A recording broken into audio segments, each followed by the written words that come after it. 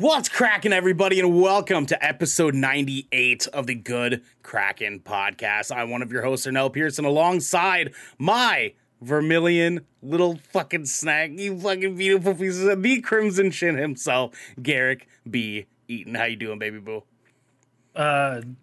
Never donating plasma again. Yeah. Like, I'm done with that, dude. It's like, it's not happening.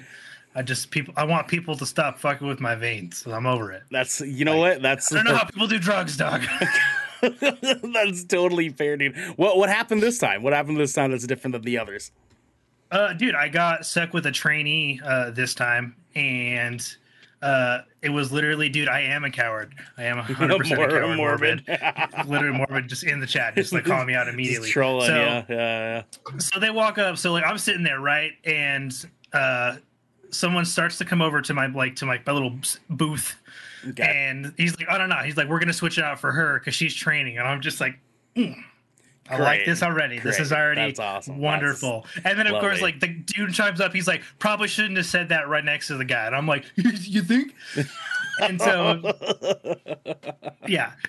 And so she's just like, okay, so how are you doing? She's like, well, I need X amount of sticks until I'm done with my sticking training. And I was just like, that is the worst terminology ever to to be discussing in front of somebody about like the fact that you're gonna fucking poke them with a needle, like I'm just a stuffed pig or something, dude. It's and so she gets all set up and she gets the needle in my arm, and immediately it like shit does not feel okay. Yeah. And so she's like, it needs to be adjusted. It needs to be like moved a little bit. I don't know. She gave a direction, but I'm like looking away, right? I'm like, if I look, I'm going to throw up. If I look, I'm going to throw up. And she goes, she's like, do you want me to adjust it or you? She's like, it depends on who's watching me, like who's supervising me do it. And he's like, you can do it. And that's when I like snap my head around and look at the trainer, dude. I'm like, dog. I was like, I cannot believe you just chucked me out of the bus like that. Yeah. Like, I understand that she's got to learn, but clearly you can read from my body signals that I am freaking out right now. pretty doing not fucking okay whatsoever. Yeah. And so she like starts fucking with the needle in my arm and is immediately just like, nope, literally like brings her hands up like, nope. And he's just like, all right. And he like does it and like fucking, I like feel the needle shift and like just an immediate release in pressure. And I was just like, oh my God, the needle shifted like 45 degrees inside my arm. Dude. And she's like, are you good? And I'm like, I'm fucking good now, dog. And I'm not donating plasma fucking anymore. So our boy Jag in chat, he says, dog, a few years back I was donating plasma. They came up to me and they're like, you've been over harvested. So do you want a nightmare story to make your anxiety a little bit worse about it? So if you want to know, I have nightmare stories myself, 2 other ones from my own plasma shit. But do go on. I'm always here for a good Morbid's actually kind of like in that direction. One of the few times I've given plasma, they didn't put the return needle in properly, so I built up a hematoma under my skin. Yeah, so that's essentially what happened to me. So the guy, he pushed the needle through the vein rather than into the vein.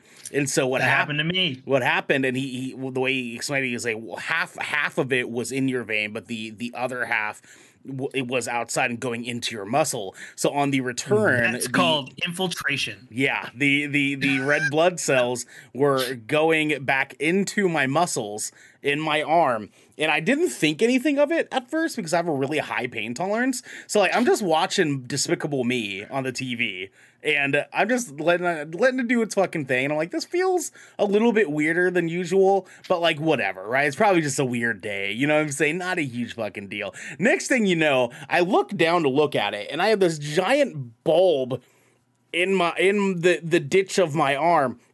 And the guy, nobody noticed. The guy looks like my dude who stuck me, who looks like Jesus, mind you, straight up looks like 6'3" Jesus. He walks by as I'm looking at it, and he goes, "Oh, that doesn't look right." And I'm like, "Yeah." I never donated plasma again, my guy, ever fucking again, because it's so just not fucking okay to have that happen to you. Oh my god. And Morbid, no, bro. My arm was a bruise for a month after. Dude, yeah, like 3.5 weeks it took my arm to fucking heal from that. It went all the way down, like around my, oh dude, it was fucking horrifying. Fucking horrifying, dude. Any reason to not donate plasma, I absolutely will take that route. But I hope that you guys take the route with us to stick around while we don't talk about the way people do drugs. Because today we're talking instead about Forspoken's delay, the God of War TV series, gaming and accessibility, and much, much more. Because this is the Good Kraken Podcast, your choice for all the nerdy video game and pop media news, reviews, and discussions that you want to hear live every Tuesday at 7 p.m. and Saturday at 12 p.m. If you're riding this wave, you can head on over to patreon.com/goodkrakenshow, where you can submit questions and topics of the show, get exclusive post-show content, and have early access to episodes before they go live on podcast and video services across the digital sea.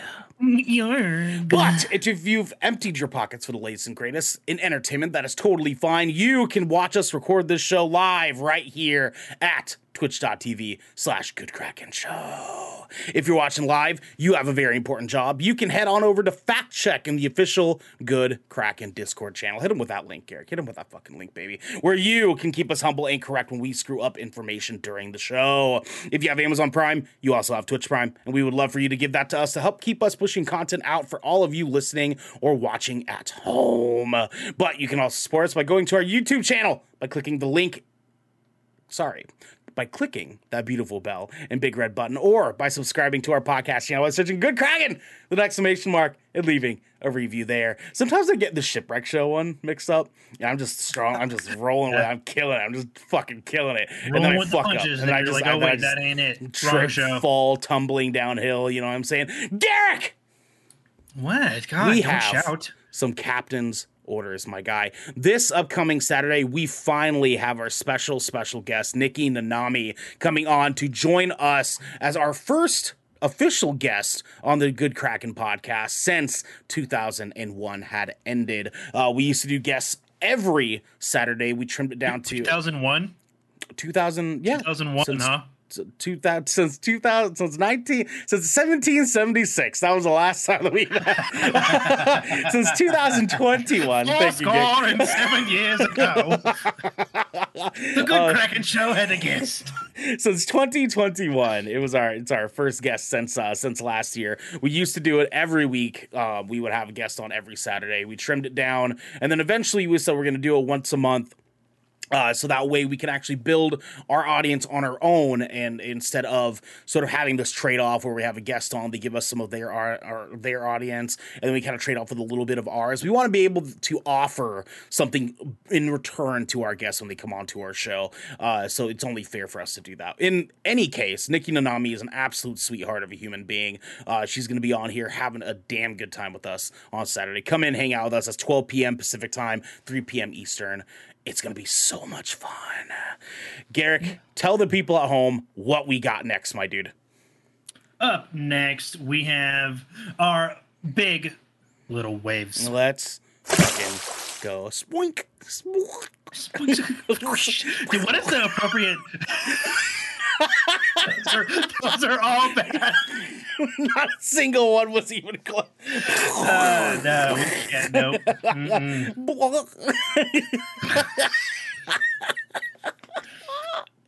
I need Devin and his mouth sounds. This is what happens when Devin's not here to judge us internally. You know what I'm saying? Because he gives us that look. He gives that look. And I just laugh it off. I just laugh it away, right? But I know that the rest of us are like, oh man, he doesn't want us to have fun. You know what I'm saying? He's so disappointed. I know. Which, by the way, for everybody at home, Devin obviously not here. He was out mowing his backyard earlier this morning, and when he hit a rock with the lawnmower. The rock flipped over, and what do you know? Alien squirrels jumped out, attacked him right there in the backyard. It was insane. He fought them. In the ground. They're in the fucking ground now. They're not even just in the trees. It's nuts how much that they are. Yeah, let's go squirrels. Oh, dude, it's nutty. One could say. We have a broken emote, by the way. Oh, what? No way. Hold on. I gotta test this out. Nope, just morbid. Damn, get good. You want to know what else is good, though? Keanu Reeves revealed as Batman and new DC League of Super Pets trailer. DC League of Super Pets is set to be released in theaters internationally on May 18th, 2022, and in North America on May 20th, 2022. And Reeves will be joined by Dwayne The Rock Johnson's Crypto the Superdog, Kevin Hart's Ace the Bat Hound, and many more. Dude, I loved that little trailer. Like, it's like specifically the last little bit at the end where he's just like, if that is not a licensed toy, I will freak out. It was so good. So good. I'm actually really excited. Esco, what's happening, baby? What's happening, baby? Dude, the trailers for this movie, generally speaking, are surprisingly good.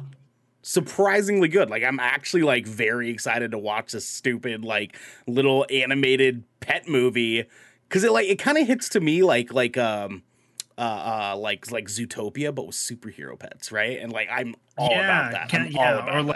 Like Pets, like the other where Kevin Hart plays the bunny. Oh, right, dude. Oh, yeah, dude. I shoot that shit in my veins. No pun intended. It's just make sure you put it incorrectly. It's incorrectly into the vein. Dude, I think Keanu Reeves is a good pick for this. I feel like he's got the very voice. Yeah, he's got the dark brooding, like I kind of don't really like anything voice. So that's kind of like the take that they're putting into it. And like, listen, that's what we need from Batman, right? Is Keanu Reeves playing as John Wick's voice, right? Exactly. just punny Batman, dude. It's gonna be like I feel like it's gonna be like in the same vein as like Will Arnett's Batman, which I'm really looking forward to. Oh, dude, yeah. I need more of that. Give me that. Esco, I'm currently dying. Did arms today. Got Chipotle and demolished that burrito. Dude, Esco, that sounds like the fucking best day ever. Okay, like that sounds like the best day ever.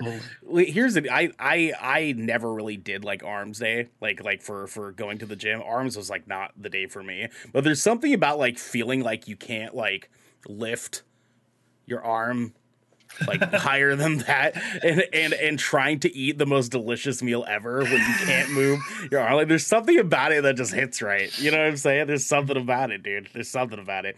Esco, who do I gotta send my dog's feet pics to? Okay, Garrett, go ahead and keep it pushing. Oh, the Batman wins the night with domestic weekend box office ticket sales of 128.5 million. As reported by Variety, the Batman has the best opening weekend of 2022 and is only the second pandemic-era film to earn over 100 million at the domestic box office in its debut. Spider-Man No Way Home was the other film to do so, and it earned 260 million. And ain't nobody gonna fucking top that shit for a hot minute. But good for the Batman on 100. Good for the Batman, dude. Like, good for the Batman. Like, they're gonna. I bet you it doubles this weekend.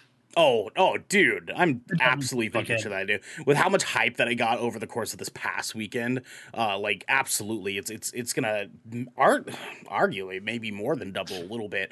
I mean, let's be real. We have two. I'm gonna go see it again. Oh, dude, I want to so bad. I haven't been able to stop thinking about it. I mean, like, I saw Spider-Man No Way Home 3 times. I at least have to see this twice, right? Like, at least. 100%. Like, 100%. This movie's so good. Spider-Man No Way Home was so good. But, like, the fact that we're getting movies that are like, mwah, arrivederci, as one Sean Connery would say. Is just fucking phenomenal, dude. The Batman's so good, man. The Batman's so good, dude. And how? Yeah. Let's go. I forgot my boyfriend was next to me while watching Batman. My sister and I kept looking at each other and giggling. Oh God, because of Battinson. Because of Esco. You dog. You know what I'm saying? Morbid. I was by myself and I was looking at the people next to me giggling about Battinson. You know what I'm saying? I'm just like, look at that fucking guy. Like, creeping everybody out in the theater. Oh, more just replying to Esco's dog feet pics. Anyways, go ahead. Keep doing the thing. Keep doing the thing. Why did you even circle back to that? Forspoken delayed by almost 5 months. Damn. We have made the decision to move the release date of Forspoken to October 11th, 2022. Our vision with this exciting new P is to deliver a game world and hero that gamers access the globe will want across the globe will want to experience for years to come. So getting it right is extremely important to us. To that end, during the next few months, we will focus all of our efforts on polishing the game and can't wait for you to experience Frey's journey this fall. Thank you for your understanding and continued support. We look forward to sharing more about Forspoken with you soon. I swear to God, if I see a single death threat over this delay, I will fight all of fucking Twitter. Dude, 100%. Take your fucking time, guys. Forspoken is a very, very ambitious game. Like, even just seeing the trailers, like, dude, this game, like, take your time, dude. I want this experience to look stunning, right? Because, like, I'm going to be getting this day one on my PS5. I want it to look as absolutely fucking gorgeous as it can possibly look. And that means taking some extra time to do so. Whatever, do it, dude. Yeah. I'm here. My money will be waiting for you. I'll be right here for you guys. 100%. Take all the time you need. I would rather have a good finished game that took a little bit longer to come out than Cyberpunk 2077 Part 2. You know what I'm saying? We don't need no more of that. Take all the time you need. Even if it's another year, you can do that. Especially because I'm pretty sure Forspoken is one of Devin's game in our Fantasy Critic, and that's fine. They delay that. They delay that. It's fine. That's cool. Yeah, Devin doesn't need those points. He doesn't need those points. Yeah. New Walking Dead spinoff set in New York City officially announced. I didn't realize there was a spinoff happening. Just announced yesterday. Titled Isle of the Dead. Okay, I like the name. Isle of the Dead. The new series will envision a Manhattan long ago cut off from the mainland that is filled with the living and dead alike. The first season will consist of 6 episodes to be released on AMC and AMC Plus. Series stars Lauren Cohen and Jeffrey Dean Morgan will reprise their roles as Maggie and Negan, while series writer and co-executive producer Eli Jornet will serve as the showrunner. As part of the announcement, AMC released a teaser poster featuring an ominous door saying, "Don't open, dead inside." One of the most famous typos ever, with New York's familiar skyline in the background. Now listen, Ernell, yeah. How do you feel about this? I am, you know what? I'd like to pretend I'm not a little bit excited, but I'm pretty fucking excited, dude. I'm one of the only people left on this fucking planet that keeps up with the show. And like with the way that things have been going in part 2 of 3 so far of the final season of The Walking Dead, this is really cool. This is really, really cool to kind of see where things are going. They're doing some weird stuff, kind of going to the finale and like the final part of this last season. But I can kind of feel out like what they're planning on doing. There's some interesting stuff. The thing is that they're now at a point where they're not following the comic books anymore because they've surpassed the timeline of the comic books. Makes sense. I mean, it had to happen at some point, right? It was either that or end the show. Yeah, I mean, like honestly, my opinion, they should have just ended the show. like they should have, like, personally, I don't necessarily need more Walking Dead. I'm excited because it is more Walking Dead, but I don't necessarily need it. So like that's kind of the part that makes it more exciting for me. I will check this out only because I really like Lauren Cohen and Jeffrey Dean Morgan. God, like, he's so good as Negan, dude. He's so good. So like, and I particularly love Jeffrey Dean Morgan, like just as in this show, period. Like he was actually one of the reasons I kept watching because I was already starting to fall off. But when they brought him in, it changed my mind for a little while. I'll watch it, dude. I still remember on Halloween night sitting down to watch the first episode. Same. Me, dude. Like I was ready for this show. Oh my God. Me and my genetic sibling, Shanna, we planned it for, I don't know, probably a month and a half, we were like, we're gonna watch this. This is gonna be our Halloween night. We're gonna do this, and it blew us out of the water. Absolutely, that first episode with Rick is one of the best pilot episodes of a TV show ever. So damn good. And honestly, like, I still really like the show. I know that it's not what it used to be prior to the Negan doing what Negan did days. For anyone that, you know, wants to watch the show, I guess I don't want to ruin that for you, but it's gonna ruin it for you inherently just by happening. So I don't want but if you have stuck it out with me, please nerd out with me about the show, because like they've been doing some really fun stuff. But I like meeting other Walking Dead fans enough as it is for me. I would say that, like, if you're gonna come into the show, Garrick, you might want to catch up a wee bit. You might want to catch up a wee bit. I'm gonna have to watch. You might want to. I mean, listen, it's not bad. It's not as bad as people are saying it is. Okay, it has a couple seasons that get real fucking slow, but after those couple of seasons, it picks right back up and things are wild again. So yeah, I don't think I've watched since Rick's departure. That's fair. I'm waiting on this fucking Rick movie, man. This Rick movie needs to land. Dude, I've heard things about it, but nothing solid. I mean, it's cool because I can see, based just on like what's happened the past 2 seasons, I can see what they're trying to go for. And like, if they give us Rick in the very last like few episodes of this season, I'm gonna shit my fucking pants, dude. I'm telling you, like, they do that, I'm in for Isle of the Dead 110% all the way. Give it to me. Esco says, Arnell and Garrick, check out Pets in our Discord. I already fucking did, and I regretted it immediately. It's the feet pics. I hate it. Yeah, God. that's just lovely. Garrick, keep it going. Just do the thing. Dead Space developer stream will reveal more info later this week. The YouTube live stream is set for 10 a.m. PT, 1 p.m. ET, 6 p.m. GMT this Friday, March 11th. EA says this video is the latest in their series of early looks at the development and what goes into the remake of a game. Dude, I like shit like this, so I'll probably follow it. I love watching, like, I did it with Dying Light, like every time they would release the quarterly updates that they do for video games in development. I love getting those and like reading all the new things that they're doing in development and like new features that they're planning on adding. I nerd out for that crap. And I've never played Dead Space, and I'm interested in the remake. So I'm usually really weird about an announcement.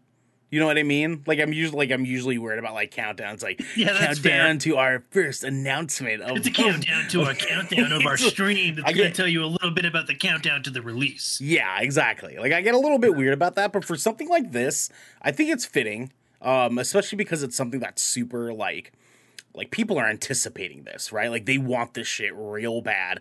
And I think that this is a good way to kind of fill us in appropriately on what this is potentially going to look like. Because so far we've only gotten key art. We've only gotten a couple pieces of key art to kind of give us an idea of like what it could look like visually speaking, and just a few stills that they gave us. But I want to know like what they're doing. You know what I'm saying? Like, I want to know the difference between the original and this one. And so far we've gotten little bits of information, like like this one's going to have some of the necromorphs, or what they call it. Some of the necromorphs are going to be in different places. They're going to do different things. So it's not going to be the exact same experience as what we got. I've heard they're doing slightly expanded story on this one, in this too. Like, and they're a little bit. Yes, and if they do, oh boy, my wallet's in my bag right behind me, dog. I'll just give it to you, motherfuckers. You know what I'm saying? Like, this is going to be good. Now, with that said, we got to get you finished up on the Dead Space stream, my guy, because you got to get caught up on how brilliant of a horror story that is. And it's gonna rock your world, dude. I'm excited for you to get into it. Did you? I know, because we were gonna do the 2-player thing with you and Devin before we found out that unfortunately they closed off the servers or something like that. Did you get a chance to kind of like look into Dead Space 1's like story? Did you watch like a video or anything on it? I haven't, but dude, I have an Xbox now. There you go. So I might I might just play them. I didn't really want to play it on PC because, like, I remember the first time I saw somebody play a little bit of the first Dead Space, and it was on Xbox 360, I believe. Right. And so, like, I want to play it, on the place that I first experienced it, sort of thing. Sure. And when you do, I'm ready. I'm ready to hear from you about it. It's gonna be fun. Yeah. It's gonna be fun. Dude.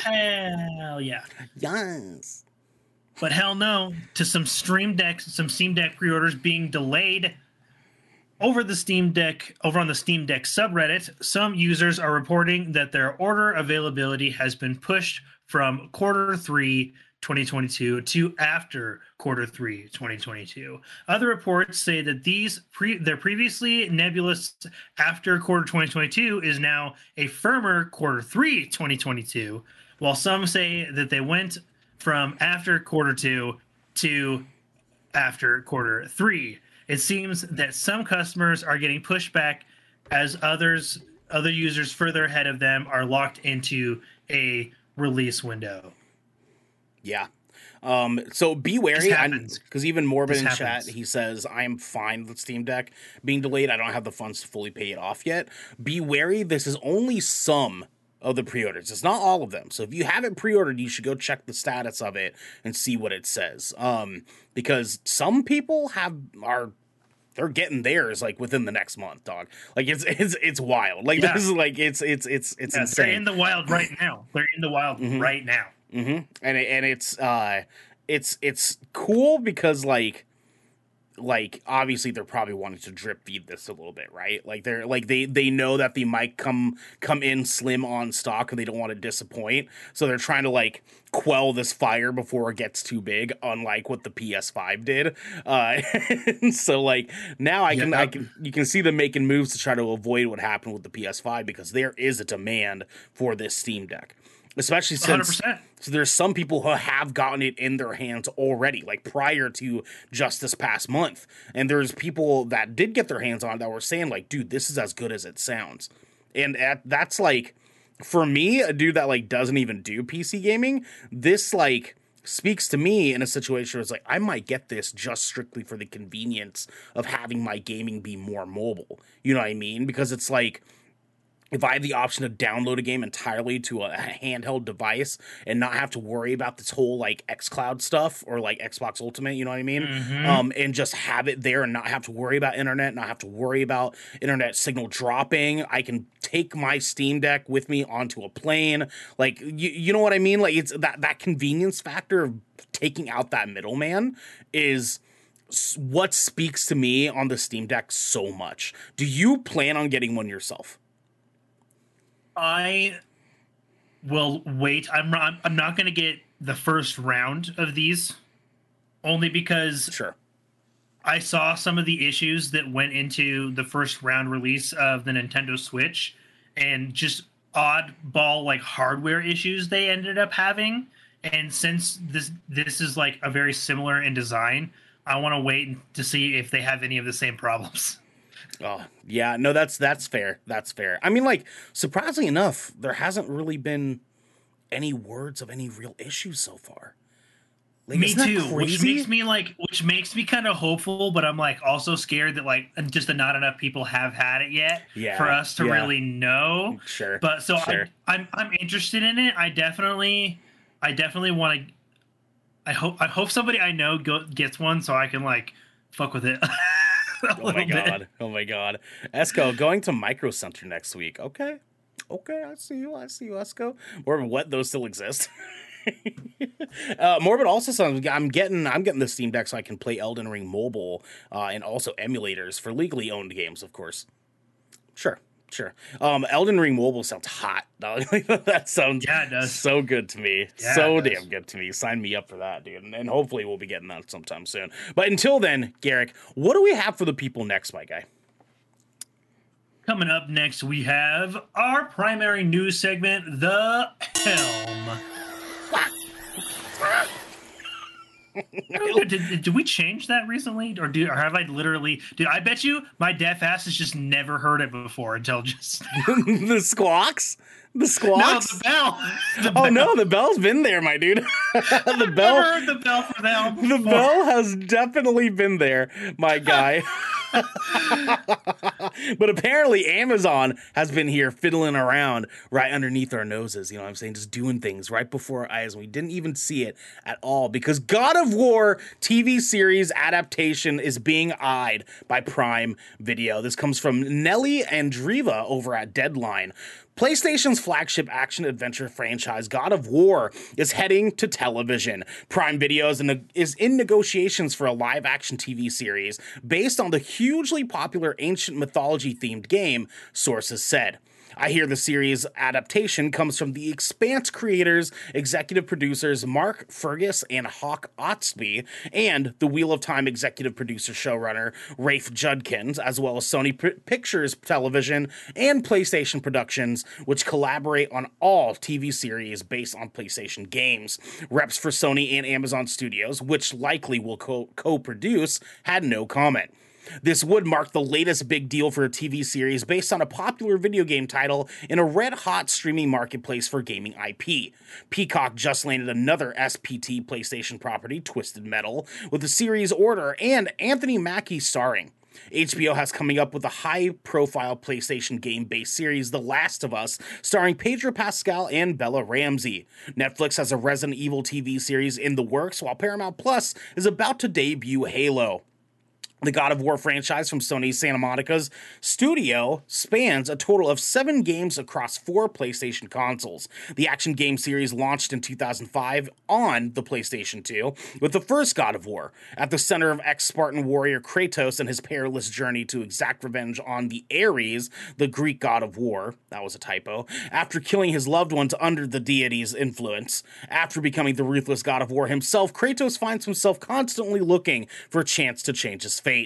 Following several titles on various PlayStation consoles, including the PS3 and the handheld PSP, Santa Monica Studio brought new life to the franchise with the 2018 game on the PlayStation 4. In it, Kratos comes to the Norse wilds where he gets a second chance at fatherhood with his son Atreus. The installment received a slew of honors at the 2018 Game Awards, including Game of the Year.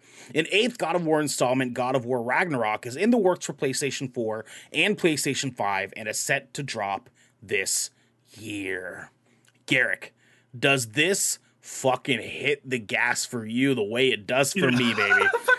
I just have a million fucking questions. I want to know where they're starting. I want to know who's playing Kratos. Listen, I'm just saying, don't fix what ain't broke. Don't fix what ain't broken, baby, because Christopher Judge can pull off Kratos any day of the week, my dude. He's a big boy. Like you fucking see, you've seen. Have you seen SG1? Stargate SG1? Dog, he's a big boy. He ain't a small dude. He's a big motherfucker. You know what I'm saying? He could totally pull it. Throw a beard on him? Are you kidding me? And just give him some of the lighter like ashes that Kratos has staining to his skin. Dog. 100% give this to us. 100%. Now the question is, are they going to take this back to God of War 1? Like, are they going to give us Kratos' origin story in this? And how is that going to play forward? I have no fucking clue. What's interesting to me is the creators and executive producers from The Expanse, The Wheel of Time, and producers from PlayStation Productions. So we just saw Uncharted. We saw the production quality that PlayStation Studios can have. Do these... I don't know if you watched The Expanse or the Wheel of Time series yet. So I know of Wheel of Time. It got like... It's definitely it's a hot, cold show. Critics really love it. Audiences not so much. It's like... Wheel of Time, it's like an 82 on Rotten Tomatoes critically and like a 60. Now that's probably because of the people that read the books, right? I'm assuming it's hard because I'm assuming, right? Because it's an adaptation, which always makes it weird. But the fact that it's like critically well received means that like the foundation there, you know, and they're only bringing over the showrunner. So still, we could see some good things. Amazon's also been putting in a hell of a budget into their shows. So I'm guessing the people that they chose were like, they probably chose people for their experience on other fantasy-based projects, I'm guessing. Now, I've heard a lot of really great things about The Expanse, though, so it's like it makes me feel a So little have bit I. better about where that could take things. But it's just like also too, PlayStation, like Sony Pictures Television and PlayStation Productions, they're not gonna let this like come off as a pile of dog shit, right? Like like No, Kratos is like, their God of biggest. War is like one of their fucking hugest IPs. Right, like now because of what happened in 2018 with God of War, like this is their biggest title. I think they are intelligent enough and aware enough and reading the room enough to know that they can't fuck this up. Like there's a lot of pressure on them to do God of War right. So maybe we have a little bit of content homework we need to do or no. Because okay. the Expanse critically average 94%, audience average 92. Okay, it sounds to me like we need to watch The Expanse. We need to watch The Expanse. We need to watch The Expanse. I mean, like, I mean, like I said, hope, though. Exactly. Like I've heard such good things about it. I have no clue what the fuck it's about. Really, no idea. So going into a blind like that makes me feel like dude, sign me up. Let's fucking do it, Garrett. Okay, let's do it. Let's do it. Let's fucking do it, baby. But in the meantime, I want to make sure that we do it with you guys going into our next segment here. But before we move into our next segment, I want to remind everyone that they can support us over on patreon.com/GoodKraken Show, where they can get early access on this episode before it goes public. They can write into the show and they can get this episode ad free. But if they're hearing this, they aren't on our Patreon. So for now, here's a word from our sponsors. This piece of good Kraken content is brought to you by Glide mousepads. The world is changing and the demand for PC gaming and work from home setups has never been as wild as it is right now. Having the best of the best in PC accessories only makes it easier to get your work done before you jump right back into the fray of the digital sea. And Glide knows exactly how to make that happen for you. Glide Mousepads is the future industry leader in mousepads, offering beautiful, smooth, waterproof products made with eco-friendly materials and non-slip rubber in a variety of sizes that are guaranteed to help you get that next win. Now, if you're like me and you spend a lot of time in your command center, whether it's streaming, editing, or designing, you need a quality mousepad that can keep up with that constant grind. You can go to glidemousepads.com right now and use code KRAKEN for 15% off the Founders Edition mousepad in every size available. Again, that's code KRAKEN, KRAKEN, for 15% off any Founders Edition mousepad today. Our next sponsor is Rogue Energy. Late nights are pretty much commonplace for us content creators, and any of us here at GK can attest that sometimes you're just too damn tired to even think about how not to be tired any longer. Lucky for us, though, Rogue has figured out how to give those late nights and even earlier mornings the supercharge that we all need. Rogue Energy is a low-calorie, no-sugar energy formula that is the perfect alternative to sugar-filled canned energy drinks and sodas. Every formula Rogue Energy produces is designed with optimal levels of high-quality ingredients and no chalky textures. Being the only gaming drink company in the world with 4 unique product lines to suit your task at hand, Rogue Energy strives to improve the in-game performance of gamers, streamers, and content creators around the globe. Check it. We have been drinking the ever-living crap out of this stuff. If I'll be completely honest with you, me, Devin, Garrick, Xander, Raven, Genesee, all of us here at GK absolutely adore this drink. It helps us in the mornings, helps us in the evenings. You guys know how it is. We've been going on about this forever, and it is no exception now. It's still taking care of us to this day. You can head on over to rogueenergy.com and use code GKRAKEN for 10% off your purchase of any shaker or formula tub of your choosing. That's GKRAKEN for 10% off any shaker or formula tub that you'd like. Now, back to the show. Welcome back, everybody. We finally got a new ad read taken care of. Things have been very much anymore. Just very much getting in the way. I got a new job. Things have been wild. Devin's he's been going through the ringer over there too, just fighting those alien squirrels. Man, it's getting to the best. Gets to the best of us. You know what I'm saying? But in the meantime, we're not going to have that get into the way of you guys whatsoever. The alien squirrels are being fought off by Devin right now. They're not coming to your front doors. So instead, we are. Garrick, what do we have next, my dude? Next, we only have one news story. That's really weird. Light week, but next we have hands on dick. Stop! You're the one pushing the sound effect button. You don't have to do it again. You're the one who pushed the button. It's like ever since the one episode you and I did where none of the audio was working, I was like, "Fuck it, let's just go." I'm just used to it now. I'm just, dude, I love that. I fucking loved that episode. Oh my god, dude, it's so good. I go back and listen to that part sometimes just for the fucking fun of it. It's so fucking good, dude. Hands on Deck, everybody, is where we talk a little bit about some games or movies or shows that we have been playing or watching this week and try to pitch them to each other. We try to pitch them to you guys at home. Gary, it's just me and you, so we can do like 1.5 for each of us. What have you been playing or watching this week, my dude? Dude, I finished Disenchantment. I'm caught up. Let's go. Caught all the way up. I finished the new part 4. Dude, so I don't know if I just didn't like really remember how like progressive that show was, but it is like almost unintentionally. Okay. Like, because like, and they don't even make like literally not even like the biggest deal about it. Like I always forget, like they don't ever tell you until like the main character, Princess Tiabini, like is just in a relationship with a mermaid, and you're just like, oh yeah, she just so happens to be dating a mermaid. That's so wild to me, dude. That's so wild to me. And like you're just okay, and so like, but I don't know. It just surprised me. Like I forget about it because of course it's Matt Groening, so it's like all of Futurama and all Simpsons. So like they still make like those off-color jokes and et cetera, because that's the kind of show that it is. But the story's like surprisingly good. I would consider it really, really like gets like, so you know how like Simpsons and Futurama are like very episodic. Like there's not really much going on overarchingly. Right. This actually has like a for real story. Like it's not just random crap every episode. Like it's treated like a legitimate like sitcom with like a legitimate story. Dude, those little creepy things are trogs. yeah.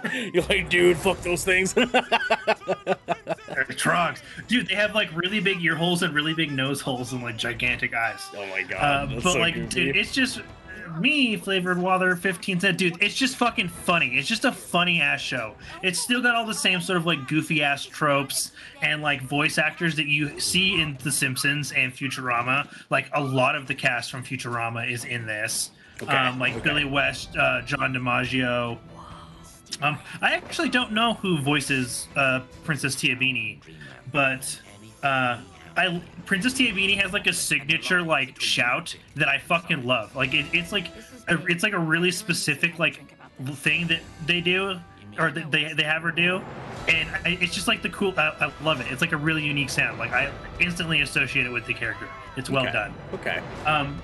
But dude, it's just it's like Princess Tiabini like literally like hates men. Like just thinks they're fucking nonsense. She lives in a men's world because it's like medieval times, basically. She's not right? wrong. And so She's part not of the, part of the show, like part of the overarching story of the show is her basically like so as an example, a running joke is like she'll walk into a council meeting and then this dude named Oddball will just be like, Princess Tiabini, you know that there's no women allowed in the council meeting. And she just fucking tells him off every time. She's like, whatever. And just like, it's like, whatever. And she's just like, can we just get, she's like, you know that's a stupid rule. Can we just get rid of that rule? He's just like, you'd have to be like the ruler to make it a rule. She's like, my dad's the ruler. Get rid of the rule. And so like, it's just shit like that. But it's like, it's got all the fucking same, like the same voice actors. Great character story. There's a lot of really funny drug moments in this show. Oh god. Like really funny drug moments. Like Princess Tiabini like takes like a lot of like random, you know, like fantasy drugs and like drinks a lot of alcohol. It's weird. Okay. It is so weird.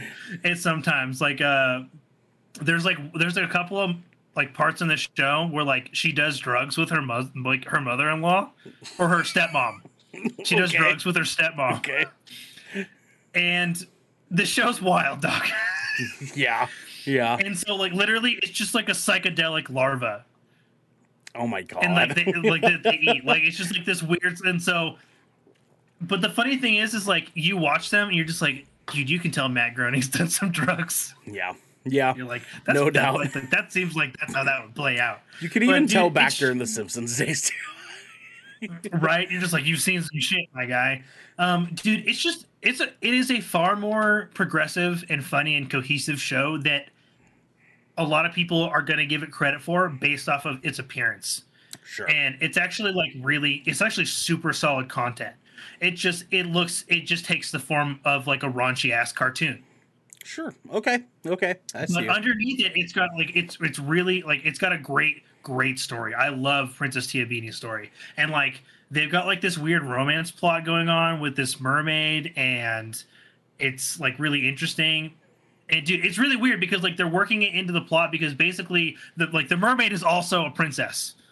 Okay, mermaid princess. So, like, okay, all right. And like they don't their worlds don't like interact. And basically like there's Dreamland, the place where she lives is called Dreamland because there's something about the like Dreamland that it like enhances people's dreams. Okay.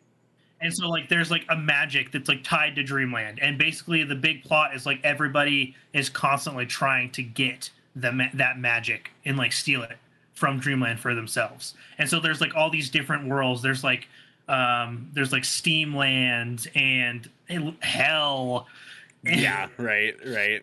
And like just like you know like the Trog Kingdom and the Elf Kingdom, and like it's just it all takes the form of like really really ridiculous fantasy tropes. Okay, I see. And like it's a fun show. Like it surprised me a lot. And I think if you love Futurama and you would like Futurama with a little something more, check it out. Yeah. I might give this a jump after we get done with The Expanse. I might have to give this a fair shake. You know what I'm saying? That's good to go. What else did you got for us today? Dude, I'm still playing Elden Ring, quite a bit, dude. I played for 7 hours yesterday. Dude, how far are you? I'm not far. I still have not beaten Godric, but I've been doing a bunch of just random running around. Like I found myself in Caelid for most of yesterday. Bad choice, by the way. Were you just getting fucking worked? I was getting worked left and fucking right. I went in and was running around in the rot swamp in Caelid. I think it was like the swamp. Oh, dude, yes. Like Adis or whatever the hell's called. I found myself in that on accident yesterday when I was playing, and I was running through it because I was just like, okay, cool, you can run through it on torrent and not get hurt. Rad. Right. Right. And then like I was just running through the swamp, minding my own business, and then I got fucking NPC invaded. Yeah, dude, the fucking knights they have in that swamp. They just wrecked shop on me, and I was like, "Well, guess I'm not going back in there. That's fine. I'll just walk around. That's still okay. We'll come back here later." But then, even walking around, I got attacked by a death bird, which apparently only comes out at night. At night, dude, that was that horrific ass bird thing I was showing you guys the other night. I recognized it. I was like, no, and I tried running away, but its reach was just impeccable, right? And it still got me. It's gross, stretchy worm neck. Oh god, fucking gross, dude. But how long have you hit so far? Like, how far are you now? So I've got about 23 hours in. I've also been doing a ton of side stuff. I'm not super far as like mandatory bosses go. Yeah, I've beaten Godric. Yesterday actually I went through the academy in Lernia of the Lakes. Oh, okay. The school that's down there, like below the Church of Vows. Yeah. Okay. So I just went through that yesterday, and I beat the Red Wolf of Radagon. Oh, that sounds cool. I want to fight that. Fuck him, dude. He's not super hard, but his arena sucks. I like that. Okay. And so like, you're gonna fucking die to stupid shit involving your camera angle, and that's literally gonna be the most frustrating part about it. But sign me up, dude. Let's go. I banged my head against the wall. It took me quite a. He's got a couple of abilities that like will just mollywomp the ever loving shit out of you. But I beat him yesterday, and I am actually in front of the Mist Gate for the next mandatory boss. Okay. Which is the next demigod. Ooh, okay. I see you. Yeah, Yeah. I'm still like right out front of Godric's, technically. But I am playing it tomorrow for our stream, and we're gonna be beating Godric tomorrow night, baby. Let's fucking go. Last night I finally beat Bloodhound. The Bloodhound Knight at the little platform thing you push down, you go into the different arena or whatever. Which one? Galil, The or whatever one his name is, and the southeast part, the southeast one, before you go into the Weeping Peninsula. Darwell. Darwell, yeah, Bloodhound Darwell, Darwell. yeah, the Evergal, yeah. Yeah, I beat him. Yes, I beat him yesterday as well. I also beat Flying Dragon Augil yesterday too. Oh, I haven't fought. I ran. Okay, so when I went into Caelid, I took the north part of Caelid first, and I ran into the Dragon Barrow, and fuck that place. Had so many dragons just cluttered all over the fuck. No, I saw the Especially first couple when of dragons. You realize I was like, Augil's like not a big one. I was like, hold on, you guys are common enemies now? So I was like, no. Turned that bitch right around, went southbound, and then ran into another fucking dragon southbound right off the side of the fucking highway that's down there. This big rotting white dragon thing just sleeping. And I just got close enough that he was like, and started spewing his fucking fire. And I was like, oh, no, kept going. And it was just like, the entire time I was running around Caelid, it was just me like, fuck, like over and over again, dude. Oh, my God. Like, it's been so much fun, though, dude. I'm so glad that we're having as much fun as we are, because Devin is not. Ah, dude. I wonder, has he played? Has he been playing? Has he been talking to you about it at all? No. He's got to get his heart back into it, because I think he's had a lot of going on fighting the alien squirrels. I think he has to get his gall if he can beat Margit, it'll like once you defeat Margit, it propels you into the rest of the game. Yep. Like that is the fuel to the fire that is the Soulsborne, is like getting past the first roadblock. Although also he's gonna get to Godric right after that, and fuck Godric too.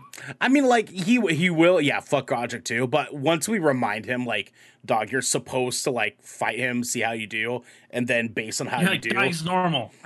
Based on how you do, that'll dictate whether or not like I need to go somewhere else first, because that's kind of where I took it. I was like, okay, I'm not ready for Godric yet, because I've gotten him down like halfway his health bar, like, this whole fucking time. Like, I can't get past halfway through like his second phase, and so I was kind of like, well, I'll just go explore a little bit, and so I just jumped on my horse and fucking went, and lo and behold, 6.5 hours later, I was like, I discovered the entire eastern side of this fucking continent, dude, like totally on accident, just running around, killing random shit, getting fucking killed. I got to a point where I collected 50,000 runes and made one bad move, lost every single one.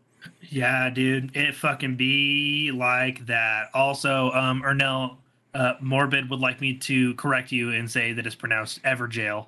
Everjail. Okay. Okay. Yeah, I had no. The thing is, do they say any of these like places' names? And I know like some of them they do. Some of the NPCs do.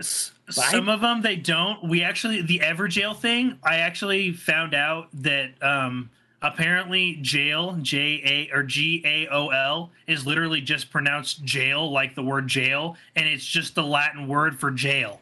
Oh, okay. So infinite jail. I get you. Okay. Yeah. It's just an infinite jail. Okay, I see you. Okay. Yeah, so they literally just mash two words together. Morbid also says, I want a navigator voice for Elden Ring, but I want it to be Ernell. Okay, here, I got you, Morbid. I got you. Southbound, past the Dragon's Testicles, off Caelid Highway. There you go. That's Arnell's GPS voice, dude.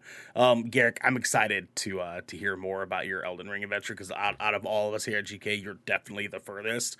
Well, I'm gonna keep on going, dude. And God, man, I'm starting to kind of regret a little bit getting it on my PS5, just a smidgen. Because I kind of wish I could be playing with you on this, but fuck you. The graphics are. I need that. No, I get it. In the meantime, Garrick, so my short one, I finally finished Demon Slayer. I'm 100% caught up on Demon Slayer, and you may or may not have seen me tweet it. People at home, you may or may not have seen me talk about it a little bit. But the entertainment arc was stunning, was fucking rad, and that fight in the last in the penultimate episode of this season was one of the most hype God-given things I have ever experienced in my life, dude. Fucking what's his name? Gyaru, I think his name was, or like Gyato, some shit like that. And then I can never remember any of the characters' names in Demon Slayer because everybody has fucking nicknames for every other character. Exactly, dude. Seriously. Besides Tanjiro, everybody's fucking named. Besides Tanjiro and nope. I can't. That's it. That's it. Tanjiro and Nezuko. There you go. Nezuko are the only two that I can ever fucking remember. Dude, that fight was just incredible. Like they start yelling and it just starts taking off, and I was like, "There's no fucking way they're doing this right now, right? There's no way they're doing this." And it shows them the camera spinning around them as they're going off. I wanted to cry.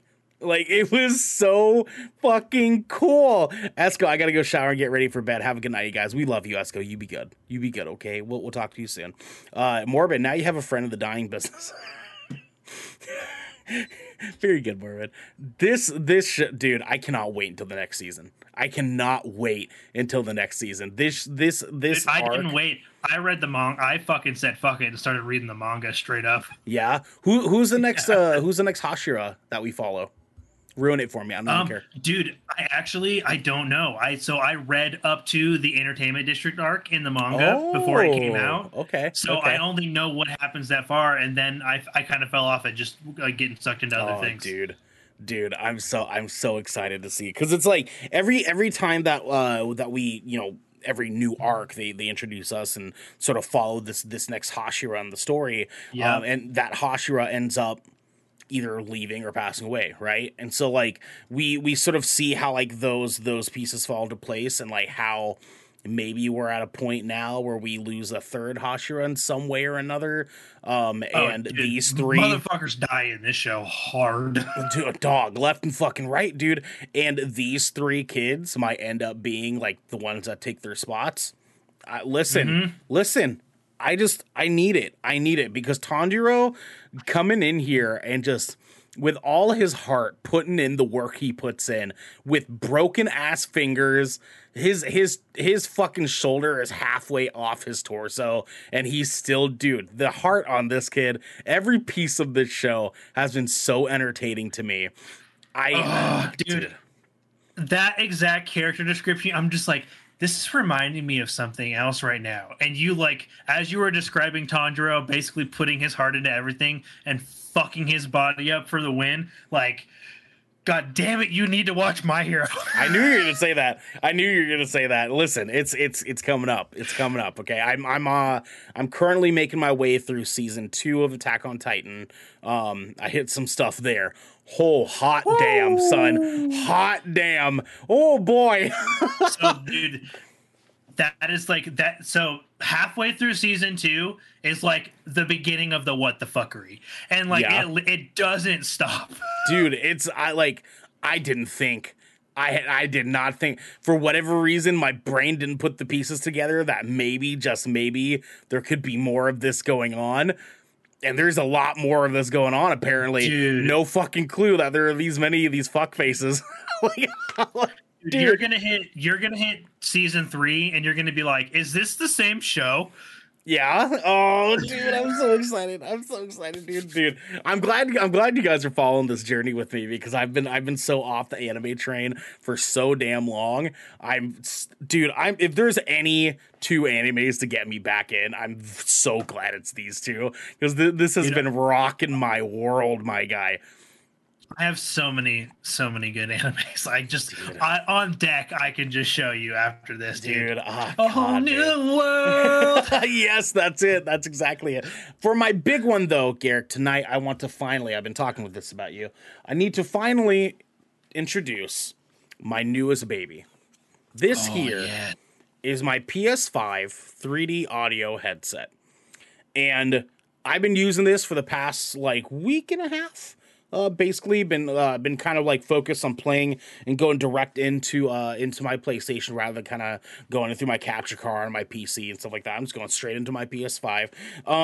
And I wanted to kind of get an idea of like what this bad boy was like because I saw a lot of people hyping it up. I saw a lot of people that were really kind of weird about it. It's very, I kind of want to kind of just give this a review with you guys. It's very light because a majority of it is made of plastic. You can tell, and very much so because of such, I'm wanting to be very delicate with it.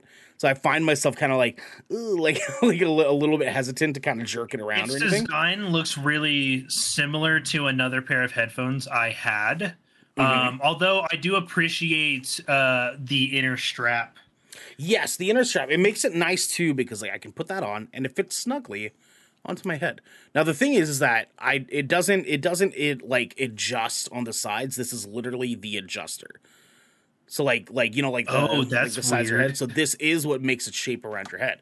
So it just sticks around the top. My Arctis, these are kind of the the like it's got the little strap. These don't. These just swivel. They don't. They don't go up and down. Exactly. Yeah. So there's no up and down action on this bad boy. It's just that strap kind of makes it fit snugly on your head.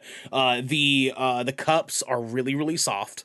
Very very soft. The buttons are actually probably part of the coolest part of this because once you kind of get an idea of like where everything is located, there's a lot of really cool stuff on here and it's very easily accessible just by like clicking the button on your headset. But there's a game chat and there's a game audio and chat audio control button, like two buttons here that you can do. Yep, I've got a wheel. I have a wheel. There's that bad boy. There's there's a monitoring off and on button. I actually haven't played with that one yet. Oh, Reed, what's happening, dude? Welcome back in. I'm currently reviewing the PS5 3D headset. There's a volume thing, obviously. There's a microphone mute button here, USB-C for faster charging, and then the power button here. And then if you want to go wired, you can go wired, but I'm currently doing a wireless into the back of my PS5 little dongle that it comes with. So far the audio quality is actually really really good. My only complaint at all that I'm having with this headset is that it's a lot quieter than I want it to be. And as someone that can't hear very well, as you guys know, I am hard of hearing, almost nearly like deaf in my left ear. It is a little bit disappointing when I run into headphones that are quieter than I really want them to be. So for example, I got the A10s a while back and I never use them because they're just way too quiet for me. And these guys, like having my computer set up with my earbuds and stuff like that I use, like I'm using like the Sony S80s, I think it was. Like I can control how loud they are, but I'm worried that if I go connecting this into my computer, I'm going to lose the 3D audio effect because my gaming setup on my PC is set up through my capture card. So I'm a little bit weird. Sense. I'm a little bit weird because if I did do it that way, I'm sure I can make it loud enough to like compensate for how like quiet that it is because I can turn it louder than the actual PlayStation gives. But it is loud enough for me to actually really hear the spatial audio. And the spatial audio is nuts. Dude, like I said, I played Elden Ring for a good 6.5 hours yesterday, and the spatial audio in that game is bonkers. Important with this headset, and like being able to hear enemies that are coming up behind me, hearing footsteps and stuff, and being someone who's hard of hearing and being able to, obviously not very loud, but I can still kind of vaguely hear them, and feeling that there it has been amazing. I want to get my ears into this, playing an FPS of some kind. Like I've been thinking about getting Destiny's Witch Queen, right? I kind of want to like see it. I know. I've been thinking about it. I haven't pulled the trigger on it yet because I still got to beat Elden Ring. I still got to beat Horizon. I don't think I'm gonna beat Elden Ring anytime soon because I've been seeing people who've been discovering this map. This map is fucking huge, Garrick. Anyways, people are saying 100% completion is running like at least 100 hours. Dog. And like I've been seeing people put in like their info and like beating the game. So far only like 5% of players have beaten this game. I also heard that like 48% of the people who got Elden Ring on Steam never got past what's his face? Godric. Yeah, never got past Godric. They never got past Godric. And it like they just stopped. They put the fucking game away. Dude, Godric is even though Margit's a bitch and a half, Godric is the he is the noob slayer of this particular Souls title. He's the one that people get stumped on. It's the noob slayer. Dude, I love that. I love that. The Noob Slayer. That's the best name for that ever. So I gotta ask, are they round cups or oval cups on they are seemingly they're kind of like a perfect even between the two because they're not exactly round, but they're not exactly oval shaped. Because like I know that's like a weird ass question, but like fuck round cups, dude, because those always end up like press. Oh yeah, I kind of see like the outside's round, but the actual pad. Yeah, the actual pad has a bit of an oval shape. Yeah, that, like, I saw it goes into. Yeah, it's interesting. I was worried that the way they were shaped, it would be like one of those ones where like the edge of the pads would sit on either the top or the bottoms of like your ears. I hate that, dude. Oh, dude, seriously, like it's headphone fatigue. It's not bad. It's not a bad piece of hardware. I like I said, I wish I could make it louder. Like that's kind of like really my only complaint whatsoever with it. But it's very, very handy. I've never really been keen on wireless headsets because I don't like how unpredictable that battery can be sometimes. You know what I'm saying? I get a little bit worried about it. That's a really, really nice way of saying you fucking forget to charge shit. Yeah, which we know. I've done it on stream before. We know that can be a habit for me. But Morbid, I just beat a mid-game quote-unquote boss, and only 4.3% of players have the achievement on Steam. That's probably the star guy, isn't it? Yeah, maybe. Oh. Yeah. Or is it Rodan. The yeah. Or Star Scourge. It might be the fucking weird like bird looking dude with the stars behind him and shit, and he like shoots lasers at you and shit. I've seen that dude, and that guy's no fucking joke, dude. I don't know that I've seen. Dude, it blows my mind that it is still possible that like after I'm 25 hours in this fucking game, that I am regularly hearing and seeing bosses I've never heard about. Dude, it's bonkers. Oh, Morbid says dual gargoyle boss. Okay, so is that the tower in the far northeast, like past Dragonsboro? I believe. I think that is. Radon has 12% of people with the achievement Star Scourge. Yeah. Okay, yeah. To be fair, people can do he's really easy to kill with the fucking Kamehameha Wave build, but everything is easy to kill in this game. Like with that Kamehameha build, dude. Like that spell is just out of this fucking world. Reed, the thing about Souls is that you have to persevere to beat the things. Elden Ring is very similar to a Souls game. It is a Souls game, Reed. It is a Souls game. Yeah, it's from Software. Like it is just really not. It's a hell of a Souls. They like the Soulsborne from Soft said, y'all like Dark Souls. Well, let's give you like 8 of those in one game. One game, dog. Like there's like over 50 bosses. Oh, dude, like well over. Right, I think it's like, almost peaking 100, like, dude. Including like that's demigods, like great enemies, elite enemies, like field bosses, dungeon bosses. Like, dude, it's it's all the Dark Souls anybody could ever want. Reed, I thought it was considered a new IP, not a Dark Souls game. The thing is that there's arguments because there's never been a confirmation that any of the Souls games are really technically connected. But Unless it says there is Dark Souls in the title. Yeah, but there is talk. They've never admitted it, but there's lots of talk, lots of analysts that look at these Souls games that say that every single game is a part of the same universe. It's just a question of where they fall in the timeline.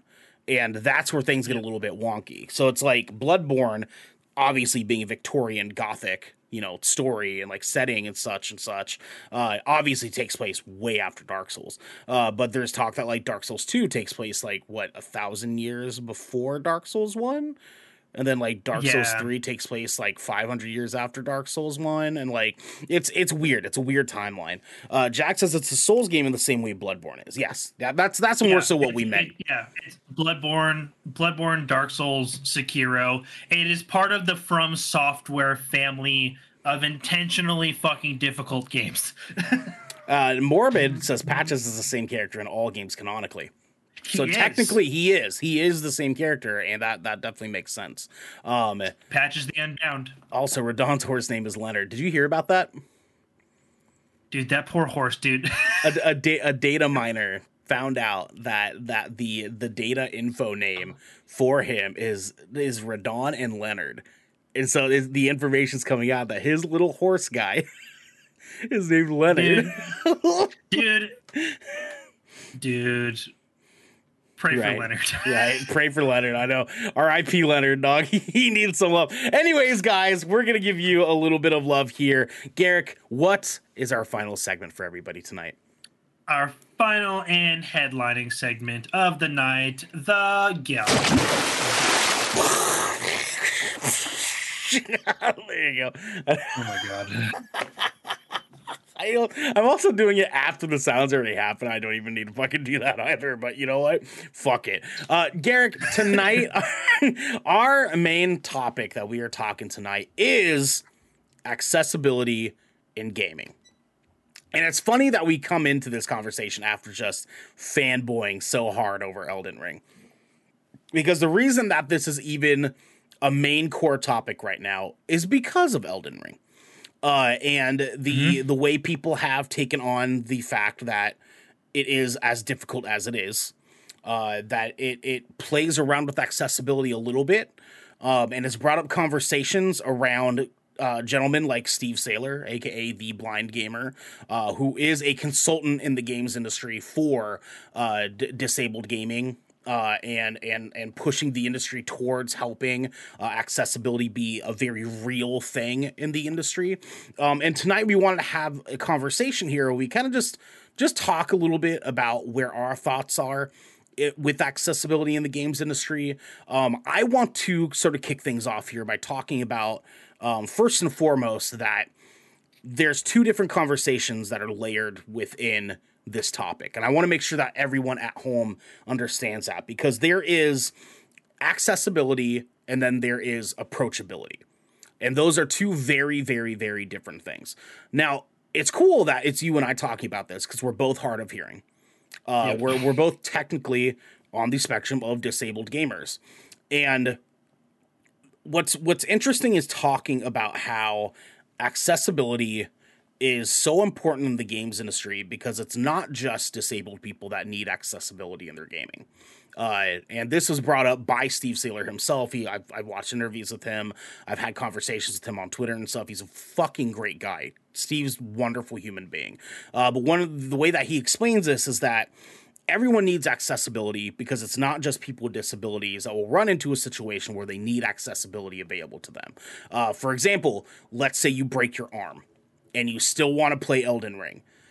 There's nothing to say that you would not be upset with the fact that you broke your arm, you can now no longer play Elden Ring. But imagine if you were still able to play Elden Ring, regardless of having an arm be broken.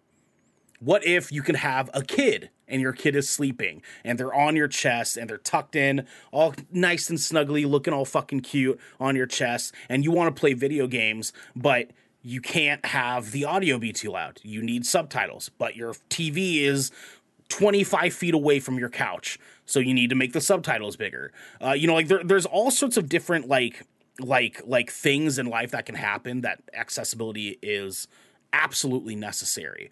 And I want to make sure that people first and foremost understand that we're not just talking about easy mode in a video game, because that's just approachability. And that's the difference that I'm talking about here. Yeah. We can't just look into a conversation when it comes around Elden Ring and say, throw in an easy mode and that's all the accessibility you need, because it's not.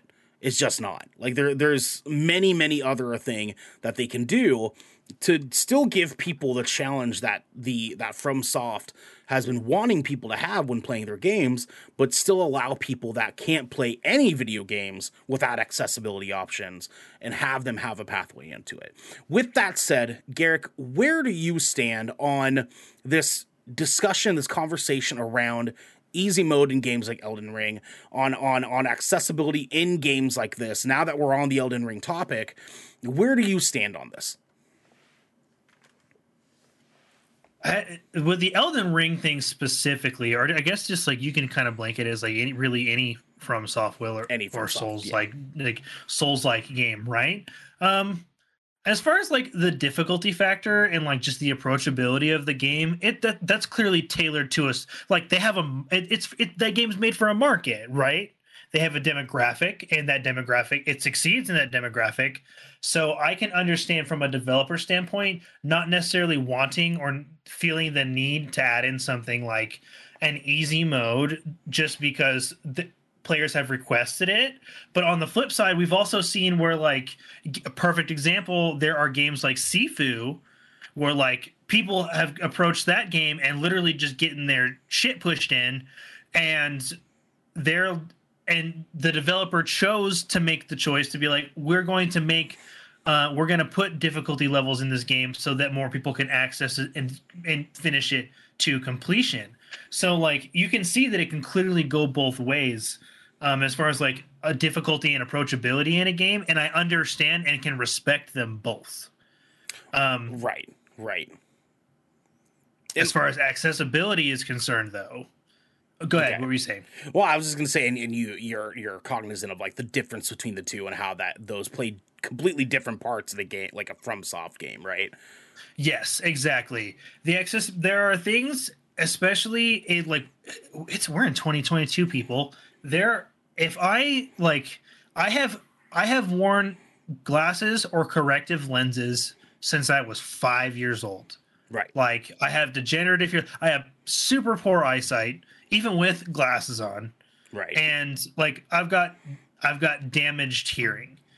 And so like it's real. I genuinely get frustrated when I go into games and I can't mix my own audio by turning up voice volumes or turning down things, being able to put backgrounds on texts, yeah, or being able to change, not even just like subtitle text, like HUD text. For the love of Christ, like you should just be able to adjust the size of any text in the game so that it is visible to anybody of various needs. Like it doesn't matter like if they need like size 48 freaking font. You're right, because like they're like, oh, what if it blocks the screen?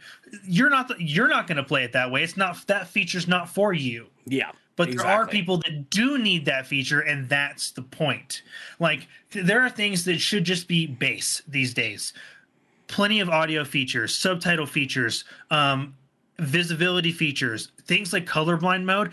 Why don't more games have colorblind modes? It's insane. It's bare minimum, dude. This is just bare minimum like, stuff. These are just things. Yeah, these are like that stuff should just be there. And there's a lot of titles where it's just not. And like, sure, there's indie games where like budgets and things come to play, but when we're talking AAA games, which is what we're really talking about when we're discussing this, right? Of course, it's like the AAA game market. It was just like there's almost no excuse. The thing is too is that like it's interesting to like hear a lot of people that are parts of like Able Gamers, stuff like that, and they sort of take this conversation around of like, if games had a secondary focus on starting development on their game with accessibility in mind, it wouldn't be as hard as we think it is. Because it wouldn't be. If they're building their game off the concept of accessibility being present and being a normal part of their game, then they will achieve it very easily. The Last of Us Part 2 did it perfectly. Last of Us Part 2 has the most insane accessibility options I've ever fucking seen. The list was just insane how much you could do. That you could completely customize your experience in The Last of Us Part 2. You can customize like how aggro enemies are. You can customize like how much damage you want to like take versus how much damage you're outputting. You can completely adjust like how your camera moves. Like there's everything in that game was exactly where we need accessibility to be. Short of Forza Horizon 5 introducing the ASL person on screen. And that's a cool step too. That's a very, very interesting step that they took. Hey, Surreal, we love you. Hey, baby, what's happening? Morbid also Surreal says hydrate. Fuck. Morbid says also Soulsborne games are marketed to an audience like Garrick said. The core gameplay loop shouldn't be modified just because it's hard. Now, if the game was hard to play due to color blindness or audio cues being out of range of hearing, that's something completely different. And the thing is, Morbid, you're 100% correct. The thing is that like people that are disabled gamers, right, are not sitting here and asking for games to just be a million times easier for the sake of being a million times easier. They want that challenge. They want to play the game that the developers intended for them to play. But when you have like a cutoff of saying like you can't even play this even if there was an easy mode, that's when we start to have a different conversation, right? Right. And I that's what I think people forget about accessibility in gaming, right? Because people love to easily compare to, well, oh, you just want the game to be easier. They're like, no, that's not what this is about. We just want individuals, myself included, to be able to have the same challenge and experience that you guys do. Yes. That's what this is about. Yes. It's not about making it easier. It's a level it's leveling a playing field. It's so that they have the opportunity to experience the game to the best of their ability, similar to the way that that game was intended. If I can't play a game because I have to be able to hear an enemy's footsteps, it is a crucial part of the gameplay loop and how you interact with the game world. That feature should automatically be built in, that I have the ability to adjust those outside sounds, specifically those cues, so that I can have the opportunity to be successful in that game. That's what this is about. Yes, exactly.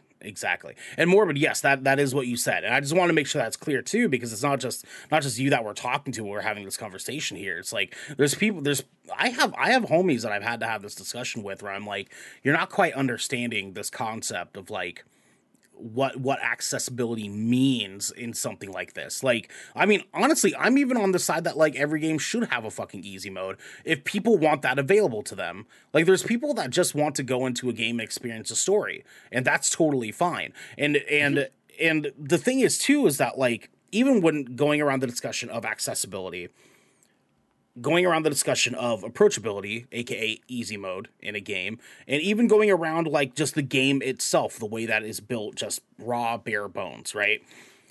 It takes nothing away from you for a game to have an easy mode. It doesn't. If you're not playing on easy mode, it does not matter. Just the same way. Choose not to use the feature. Exactly. Just the same way that there being a hard mode does not affect you unless you're playing on a hard mode. I don't sit here and complain that God of War had that fucking ridiculous difficulty setting in their mode after you beat the game. Dude. Like, real talk, just on the topic of approachability, since like it's in the conversation. Yeah. When it comes to like difficult games and shit like that, Soulsborne is it. Like, I play Soulsborne because it's hard, right? Right. But every other game, like, I'm playing that shit on normal, dog, because I don't like. Yep. Or if it's like a game, like I like a perfect example, a Soulsborne game, Jedi Knight Fallen Order. It was Soulsborne, had difficulty levels. I beat it on an upper difficulty, wanted to play it again. I put that shit on story mode. Yeah, dude, I just got done beating Horizon Zero Dawn. I like because I streamed it. We started out in like the ultimate difficulty because our fucking our listeners, our audience, our family and friends are all assholes. They were like, no, you have to play this on the hardest difficulty. I did it for what 2.5 hours, and they were like, all right, if you want to change, you can change it, because I was like struggling to get past like the first little area. So I put it on easy, did the rest of the stream that way, and then I just played the rest of the game on easy mode because it felt okay. It felt okay. You still enjoyed it. Yeah, I still enjoyed it. I got to play the game and experience it in a way that I was able to intake that story, and it was rad. And the beautiful part of that is it affected none of you that played this game years before I did. None of you were impacted by the fact I had easy mode available to me.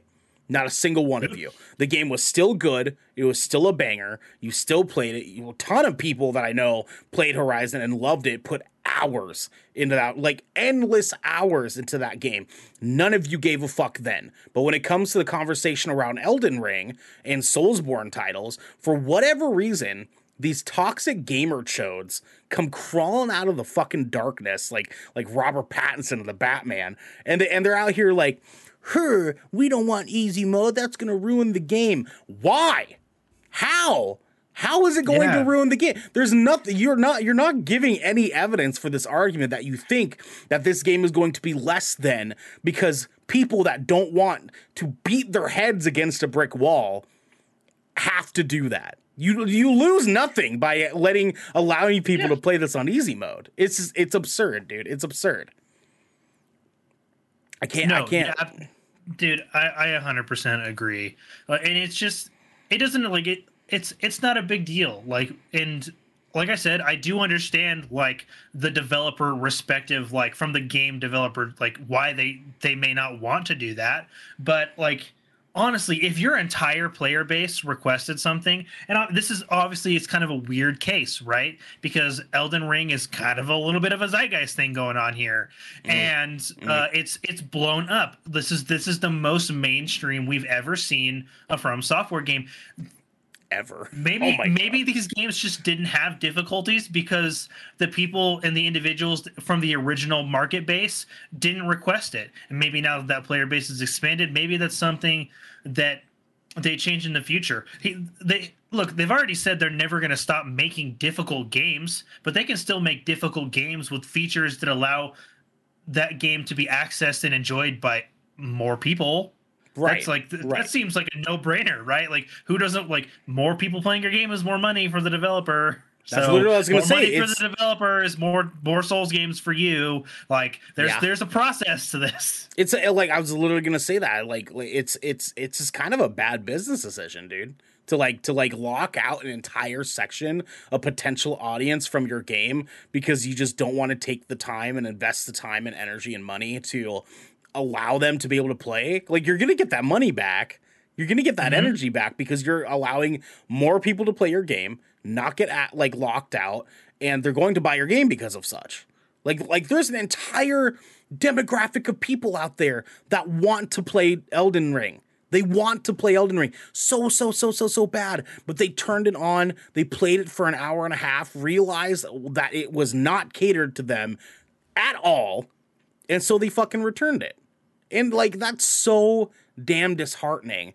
Real quick, I want to go over to Morbid. The concern is player doing easy mode, then using their easy mode gains to come into a normal player's world who maybe doesn't have as good gear to the difficulty.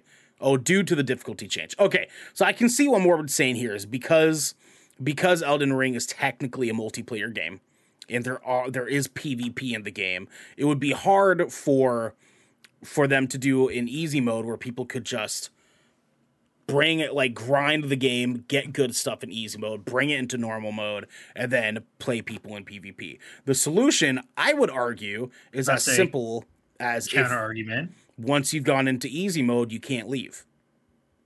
Yeah, I would say I would even double down and say that if you wanted to experience the game on easy mode, you would have limited online features. Or you can only play against other people on easy mode. Like, exactly. like it's not that hard. Yeah, you could separate that into two servers. I understand, like, obviously, like, you playing the devil's advocate and the argument that he's making. Of course. Yes. But it's like, it's one of those things, like, there is a very visible and achievable solution to the problem if the efforts were made. Yes, exactly. Jag, but yeah, for real, it kind of alienates players who otherwise won't play the game. And main said point, it doesn't affect the people who aren't going to use an easier mode, quote unquote. Yeah, easy, just separate the two halves. Exactly. It takes away nothing from other people's experience for this game to have availability to other people. It just doesn't. Like some could try to argue, like, if they tried to do an easy mode of that game, they would have to change the dynamic and overall gameplay of the game itself.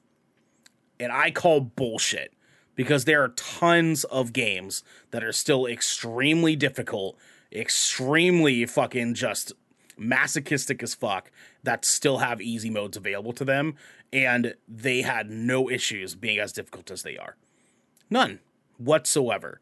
Morbid, from a business standpoint, cost to add these features versus return on investment. Yeah, I mean, like, let's like, obviously we're not in the games industry, right? Like, we're not like the game developers, so we don't know what the numbers look like on that level, because we're talking about like numbers on a level that's that high to scale.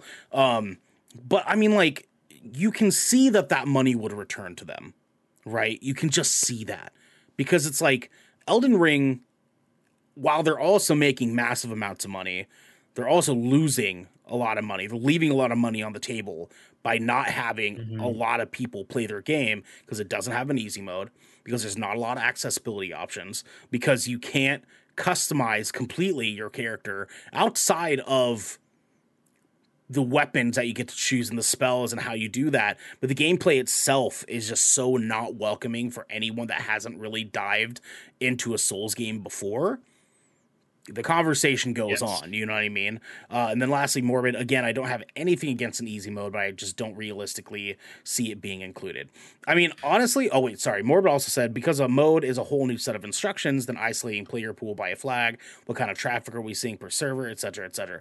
Listen, we definitely understand there's a lot of moving parts. And this is kind of the last thing I will do, because we do have to end off things here pretty soon. But there's a lot of moving pieces to this, and we definitely are aware of the fact that, like, it's not as simple as just being oh, just add an easy mode, right? Because there's obviously a lot of logistics. There's a lot of things that go into that. We totally understand that. But there's games that have done it. There's games that have pulled it off. Right. And that just circles back around to the original point that you made earlier, that, like, if we started developing games with these things, just like regardless of what kind of game you play, there's like a skeleton that goes along with it, right? If we just start including these accessibility features in the skeleton as the game is developed, rather than having to do things like develop them secondhand after the game has been released, like in Elden Ring's case, right? I don't feel like this game's going to get an easy mode, right? Yeah, right. I don't feel like that's personally going to happen, just from the way that the game's launched. But that doesn't mean that From Software's not going to learn from this, hopefully, ideally, right? And in their future endeavors, they include something like this, you know? Mm-hmm. But it can still be a learning opportunity that they've heard from their market demographic and their new audience that they've just gained from this game, or audience that they've potentially gained and then lost. Yep. And now they've got a learning opportunity as a business. So, like, yeah, if we start to develop these games, and obviously we're not game developers, but like if the industry can get to a point where, like, those accessibility features are included in the game's design from the front, it'll just be an everybody wins scenario. And honestly, there's a lot of features that, like, able-bodied individuals, like, use all the time that are typical accessibility features. Yep. And, like, just think about how frustrating it might be to not have some of those. I've quit playing games because accessibility features sucked, specifically audio stuff. I've dropped them. Period. Same. I've dropped game after game after game because it just was not available for me to be able to hear things clearly. You know, where like audio cues are an important part of like how that game was played, how that game was experienced. I've straight up put games down and been like, I can't finish this because like I can't for the life of me justify going into this game and just suffering the entire time and not experiencing it to the best of my abilities, like to an extent in some way or another. And that just dampens the mood for me, and it makes it like more of a hassle than a fun, good experience for me. And I don't want that. You know what I mean? I don't want that to be a thing. See, Jag, but also without an easy mode, Elden Ring players could just do what I did in my first Bloodborne playthrough. Can't get past the first boss. Time to go grind and get overpowered for it. And FromSoft made that more possible in this game by making it so open. It's why they called it easier before it released. Yes, and that is absolutely true. And that is the concept too.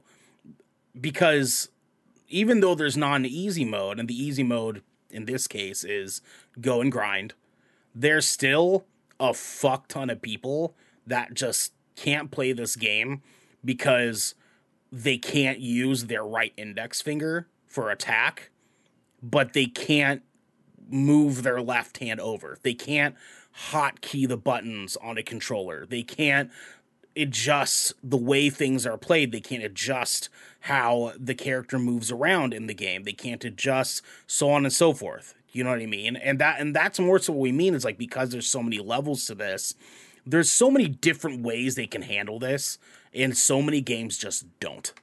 They just don't. Oh, yeah, and dude, I get that completely. Like, I'm literally thinking about, I can't tell you how many times I'm playing Elden Ring, right? And I'll do some shit like this. I'm doing this like when I'm playing.